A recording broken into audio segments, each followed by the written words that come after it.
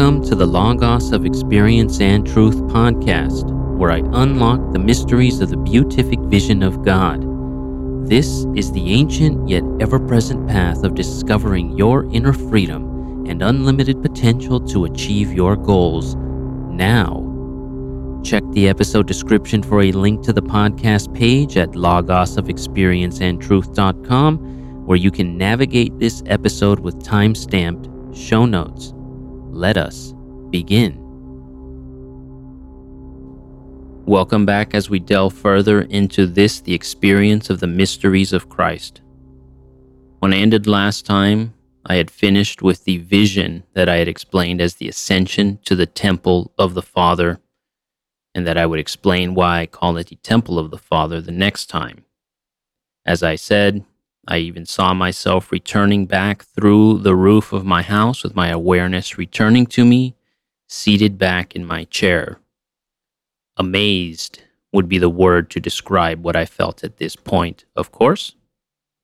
Now, what was interesting was my mind simply swept out over the horizon of religions and began to survey all the great religions in order to see and understand the symbolic language that described this very same truth that I just experienced regarding the ego, worldly mind versus that which lies beyond. Now, I haven't fully described in depth the breadth of how much of the world's religions I've studied, so I won't speak entirely about what I saw here yet. I will return to it, since seeing the symbolic nature of the texts and traditions beneath the theology, the foundation of the theology, and being able to take my mind beyond historical fact is difficult for those that haven't had such experiences, especially to understand and or accept. Let's simply say that I saw depth towards this mystical understanding of the destruction of the ego in order to experience the divine God within each of the great religions of the world. And as a Catholic, the most important one that I saw probably and experienced was regarding Islam. As I said, I'm not entirely ready to discuss this yet, but I was amazed when I saw this interpretation, again, which may or may not be true to the Muslims that understand this, since this is based on my limited knowledge and study of the Quran and not a lifetime of or with the experience of it. Though I'd assume the Sufic order would understand my interpretation, since typically what's found is that mystics agree where theologians do not. But I saw its truth through my own lens nonetheless. Differences, of course, remain, but I think suffice it to say that, as a Catholic, acknowledging the contribution of Islam to the mysteries is no small feat, and neither do I say this lightly. So we'll come back to this later, for there was some type of a vision or a visitation, a voice regarding this in particular. Now, I just mentioned the idea of seeing beyond historicity and going beyond one's physicality, and thus in one's understanding of physical history versus symbolic language is not as easy a state of mind to come to in order to break down and see the symbols within the text and the language. To help with this contrast or understanding that I'm trying to explain here, let's discuss real quick one of the parables or teachings, the gospel story of Christ, that utterly dominated my mind during the sojourn in the desert of the soul and leading up to the ascension of the temple of the Father experience. Something that I alluded to when I said I'd forgotten my 2001 experience. The purposeful forgetting of this experience in order to gain the true dark faith. It was because of what Jesus tells doubting Thomas in the Gospel of John 20, line 28 to 29. Have you come to believe because you have seen me? Blessed are those who have not seen and have believed. What I came to understand and what I'm alluding to here is that one should question if they believe in Christ because of the historicity of seeing him, of him actually having walked around. Because per these words of the Christ, he makes it seem as if you are not blessed if you believe for these reasons. much how I was in a constant quagmire in the desert of the soul towards giving up my dependence on this visionary awakening experience in 2001 as the basis of my faith, because in my mind, I had seen, and thus, per the Lord's words, both to Thomas as well as to me reading the text, I was not blessed as those that believe without seeing. So the humblest way that I can show this is that while I would stand in Mass and look at the other parishioners, wondering in my mind if they'd seen the mystical things I'd seen, or if anybody else there had seen or experienced what I'd seen and experienced, I'd comment to myself about how much more powerful their faith seemed in comparison to my own, for they were in church believing without seeing, whereas I was in church having seen in order to believe.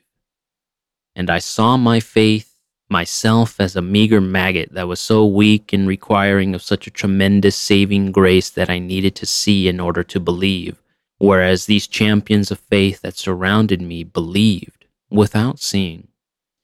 But what this triggered in me was the inner awareness and intuition that there must have been a deeper understanding to Jesus' words than to doubting Thomas, just as now, namely what I spoke to you of regarding worldly thought, or thought rooted in the ego, versus the thought that occurs and exists within the kingdom of heaven, touching the flesh versus believing that the flesh was real without touching.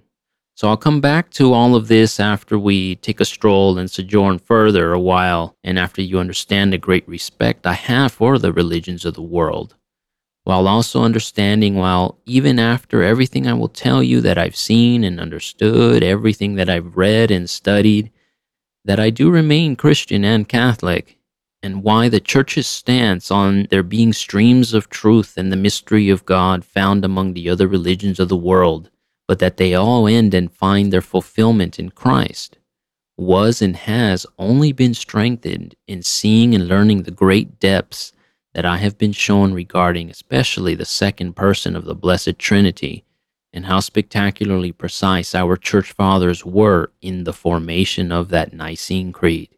And I'll leave this at that. So at this point, it's about 3 a.m. in the morning, and I realized, I got to get to sleep. I think I had to go to work the next day. I can't remember. Maybe I called off or something. I can't actually remember that point because I was too focused on thinking about this. So I stumbled out of my man cave, thinking about what I had seen. Obviously, my heart was uplifted, mind and soul felt awakened and renewed towards further, deeper contemplation of these symbols of this exact ego, shadow self within, and the destruction and renunciation of it that is required to kneel before the throne of God. And just as a precursor, this whole ego, shadow self is what the entire next phase and portion of the spiritual journey was about for me. No longer just its destruction, but now its integration into the full and complete person. So I went through the door from my room into the garage, meandered out, and then stepped through the door from garage into the house into my laundry room. And from there, there's a little hallway with a window that looks out into our courtyard and into the sky. And I immediately noticed how bright the stars were just from this first little window. I rounded the corner from laundry room and hallway and stepped into the foyer between my front door and the French doors that lead into my courtyard. And I was stopped in my tracks, looking at the brightest light I'd ever seen in the sky. Now, in order to address the skeptics, before I tell you what I was looking at, it would do well if I discuss my stance on such things, especially as on astrology. Now, in as gentle a way of saying, up to this point, I'd seen the pursuit of astrological reasons for spiritual things as pretty much buffoonery, as the base level of spiritual understanding and seeking, as utterly beneath me, as having nothing to do with me, as being no different than seeking one's fortune in a fortune cookie. There are reasons for this stance. Again, I referenced my spiritual teacher, John of the Cross. I've already mentioned turning away from my awakening experience, the quote-unquote sign that I had and vision in order to find the true, pure, dark faith. And thus, this means I also had to turn away from all the other signs. And if I can word it in a way that may make sense to you, I had turned away from all of the spiritual gifts that St. Paul speaks of. Or if we want to use esoteric or new age type of language, had turned away from all of the spiritual powers that one is tantalized with during the expansion of the mind phase, which is the real reason why so many never leave this phase of their spiritual development. The addiction to these spiritual, psychic, psychological powers that seem to manifest within and without you, that seem to give a person power over the elements around them. This that is the basis for the ideas at the foundation of such things as sorcery and witchcraft. This is why the dryness, the aridity of the desert of the soul occurs, because one no longer has these quote-unquote spiritual gifts, these powers anymore, or rather they are no longer affectatious. And from what I've seen and experienced, it's when one has entered the desert of the soul, but does not like it, and does not like that apparent connection they may have felt with the spirit world is no longer there. This is when all manner of strange spiritual practices arise from those seeking externally to reconnect with that which was felt to be internal from the awakening experience. Yet the manner in which to go deeper is to contract instead of expand. In my case, going from reading absolutely everything during the expansion of the mind to narrowing my entire focus into the Catholic tradition. Now, I'll get far deeper into this later, but a secular version of this understanding might help. This is entirely performance theory, or the science of expertise, as it's also called, the understanding and practice of performance. The simplest way I've heard this is after reading the book called Peak of Stress plus Rest equals Growth or Gain or Expertise. So if all you do is expand and never contract, you won't gain. If all you do is contract and never expand, you won't gain. And thus the temptations of expansion, of the feeling of control and power over the universe that is essentially given by the devil while out in the desert, if you remember the temptations that were offered to Christ, regardless of whether or not you know you're in that desert, they keep one from finding the true light of faith within. Now, even before having learned these types of things from studying St. John of the Cross, I still thought astrology silly. And even in the pre-awakening phase, now this is not really a phase, just a time period for my sake I refer to as before my awakening experience. In a secular manner, astronomy or any of that kind of stuff was not anything that interested me. And if I sit here and I think about it, since leaving school, high school, college, I think I've only been to an observatory maybe once.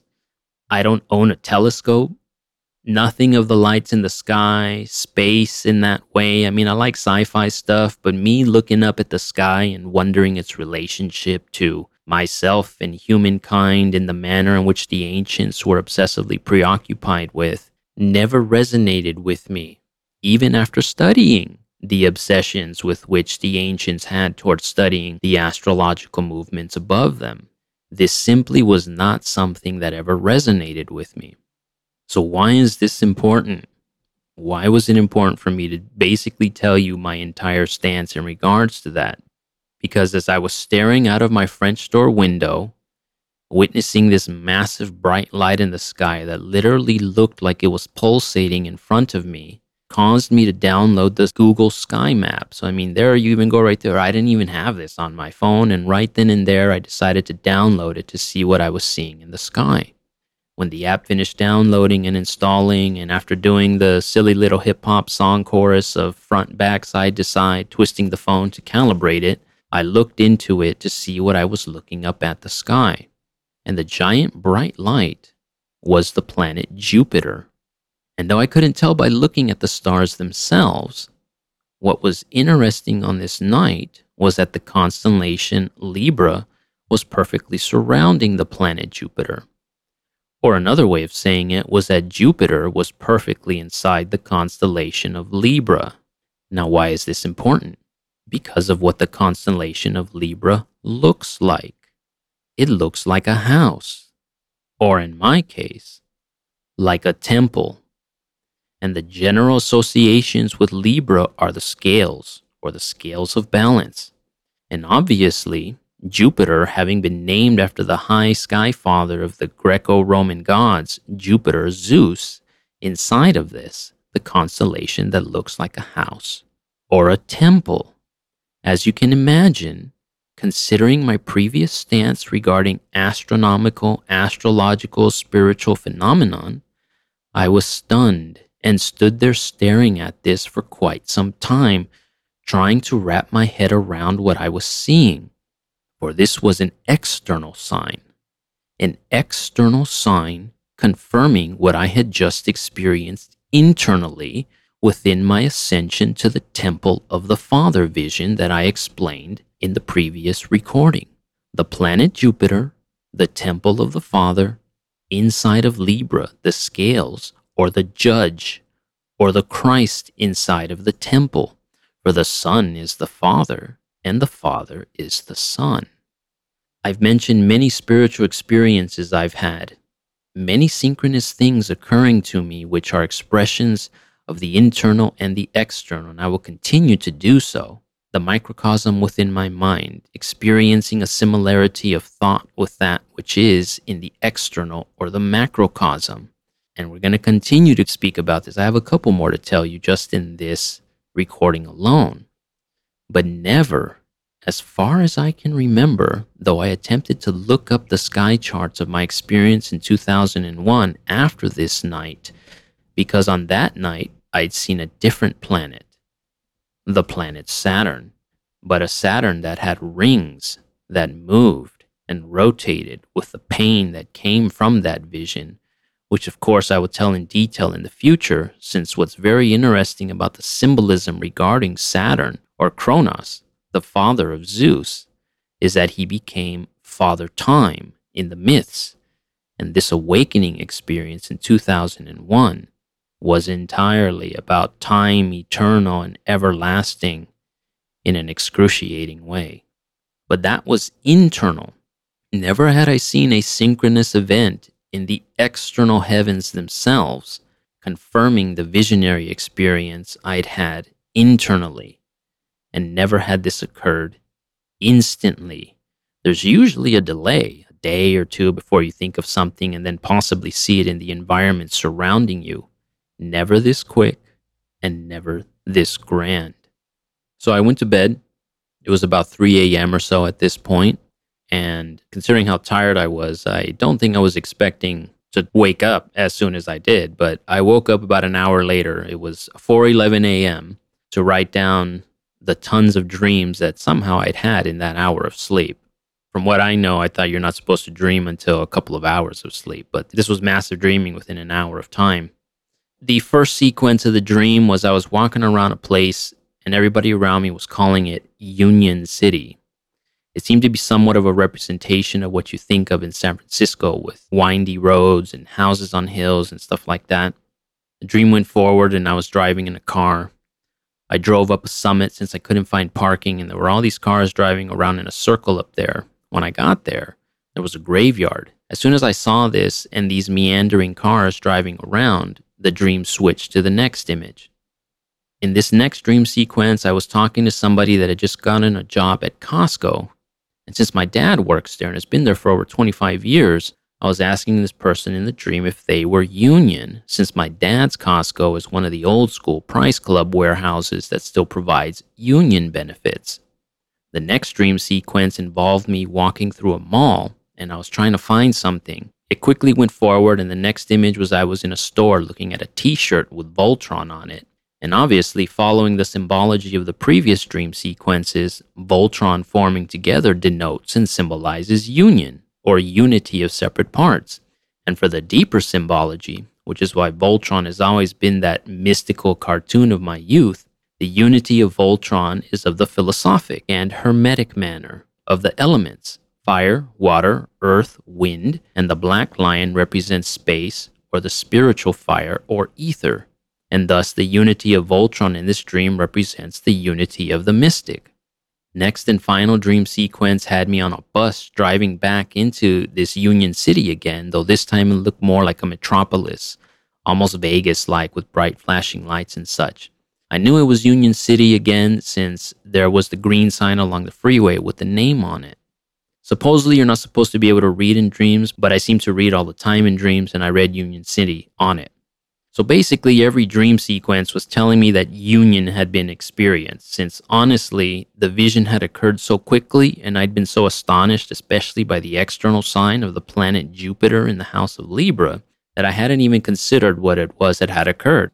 And specifically, I hadn't thought that this had been the mystical union that I'd experienced. So specifically to the skeptic, I reiterate that I thought astrological types of readings to be a base type of spiritual experience or thought. Even in my notes from that morning, I was annoyed that the only things that mattered to those writing about astrological things were predictions for the future and not interpretations for the present or the past even, which is what I cared about, having experienced this in the present moment now, and trying to see if there was some connection to having seen Jupiter in this vision versus seeing Saturn in my first awakening vision back in 2001. So I cared nothing for these types of things until this night. So again, to the skeptic, I knew and had read and had experienced already a version of the ascending experience. So my seeing and experiencing that could definitely have been conditioned or probable, for lack of a better term, considering all the ascending type of stories I'd read. An interesting note is that for all the hermetical stuff I'd read, since I'd mentioned the vision of Hermes prior, I'd actually never read that vision of Hermes, at least not up to this point. So it was very interesting that it was only after this experience that I came across that vision. Again, considering all the times I'd read Hermetic work, I did actually never come across the vision of Hermes. I was pretty stunned by that when I finally did come across it. But I know I'd read other ascending type of stories, but I did not know or have any care or awareness of astrological, heavenly signs, external of this nature at all. So believe me if you will or not. Basically, what I'm getting at is that I did not see this external heavenly sign first and then insert it into my understanding or imaginary internal visionary experience I'd had. It did not happen in that order. I wouldn't have cared to look up at the sky and look up what I was looking at prior to this night. And later on that day, just to give you a little bit more of those synchronous type of events that occur, if one is aware of them, I had another astrological heavenly sign. So it's kind of cute. I bought my daughter a Wonder Woman toy. It was one of the ones from the first movie. It was the toy when Wonder Woman is still in her training gear. And the toy comes with a bow and arrow. And it's a cool little toy for a girl because it fires the arrow and everything. And my mind now being aflame from the night before, seeing this toy reminded me of the constellation of Orion. So I thought to myself, I wonder if Orion is in the sky right now.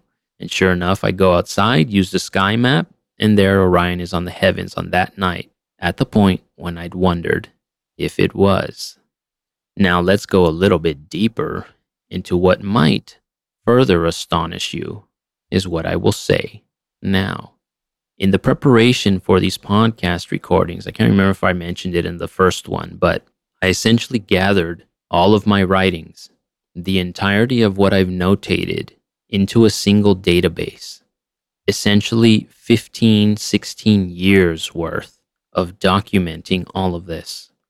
And while traversing through the desert of the soul, I'd experienced some type of a mirage, an oasis, a brief respite that I thought and felt was a resurrection of sorts, but never fully materialized at that time in my life since I wasn't ready to move forward fully yet. But I still wrote all the time, and I wrote about that. I just thought I was a complete failure at writing since I wasn't writing little stupid stories or screenplays versus the true meat and potatoes of writing I was daily doing, which was these encounters with the mysteries of God. And when I say I write, I mean journal writing.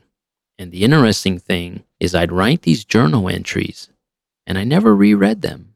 One after the other, day after day, I'd write them down and wouldn't go back and read them. Year after year, the same process.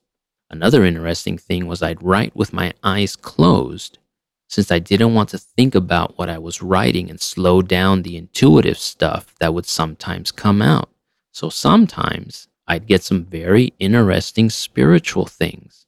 Now again, I hadn't read any of these journal entries until just a couple of months ago, when I finally constructed my own mental database of these 15, 16 years of journal writings about spiritual things.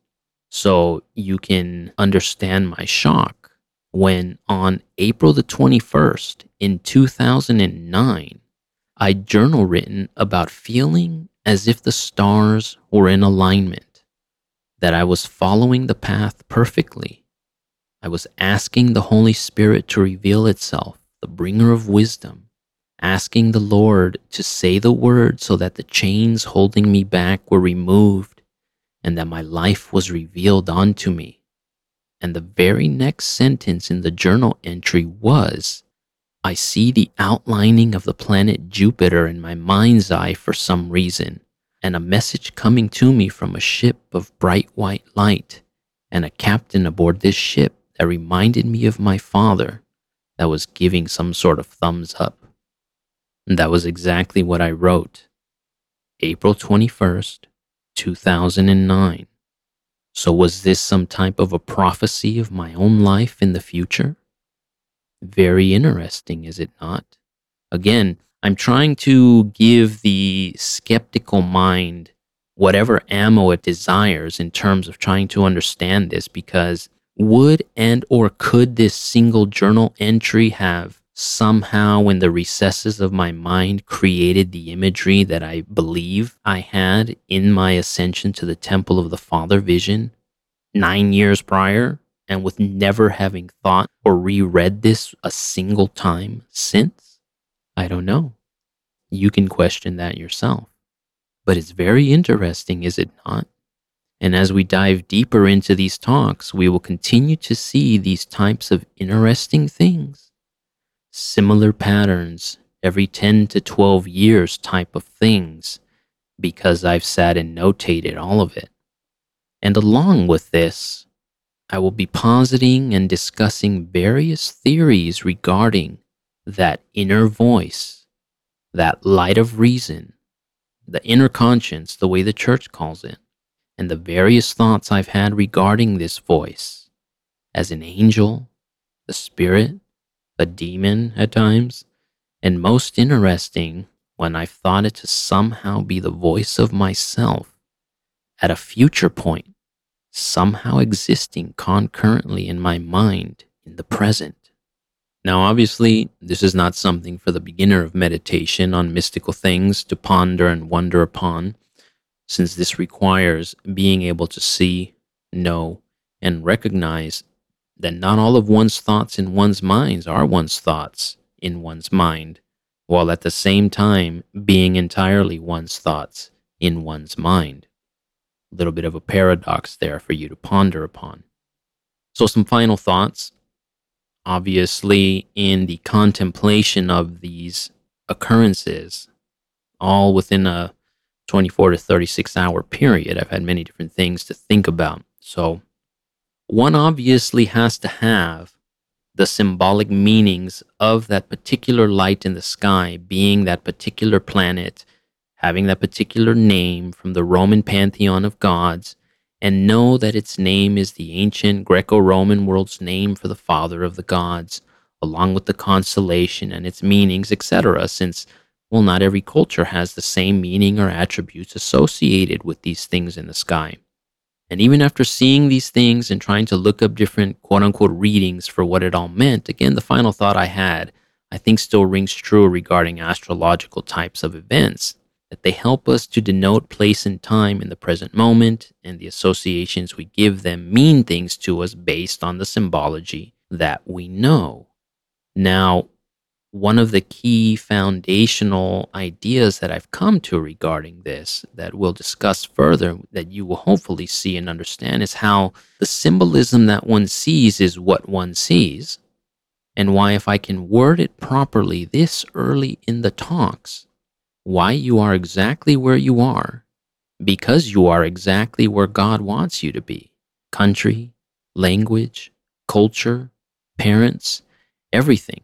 And in my case, Western civilization with all its symbols and deep mystical and religious history that surrounds me, especially since I've taken the time to learn as much about that as I can.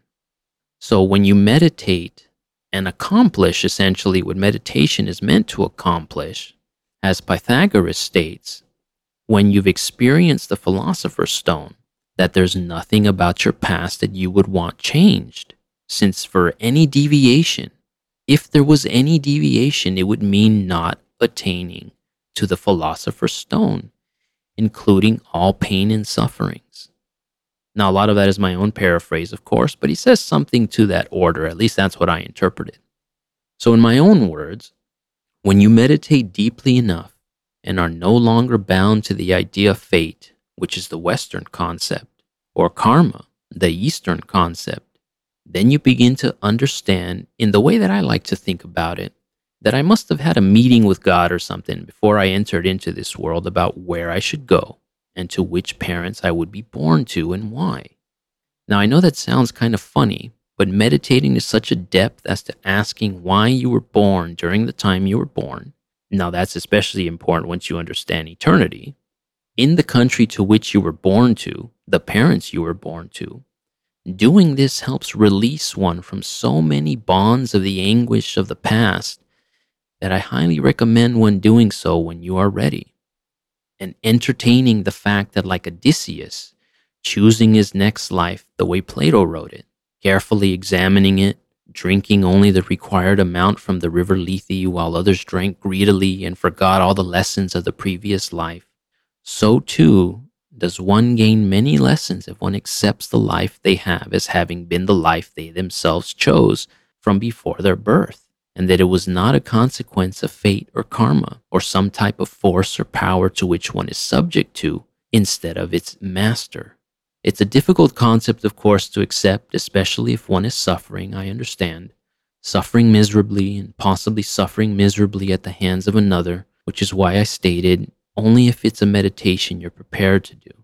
Though what I found, just as the suffering Christ teaches, is once one accepts the suffering, even if apparently unjust, it's as if the intensity or the calamitous nature of the suffering begins to fade in the external world, since it's already fading away in the internal world. It may take years for this to occur, of course, but in secular terms, it's the process of changing the state of victimhood in the mind into the state of acceptance and then ownership of the experience in the mind. Or in the ancient language, the transmutation of one state of mind and the perception of that state of mind into another, more desirable one. And we will return often to the true alchemy of turning lead into gold, the lead of an undesirable memory or experience, into seeing it differently and changing it at will within your mind, the transmutation of this within. I'll probably get into this in depth when we discuss the luminous mysteries for those that pray the rosary.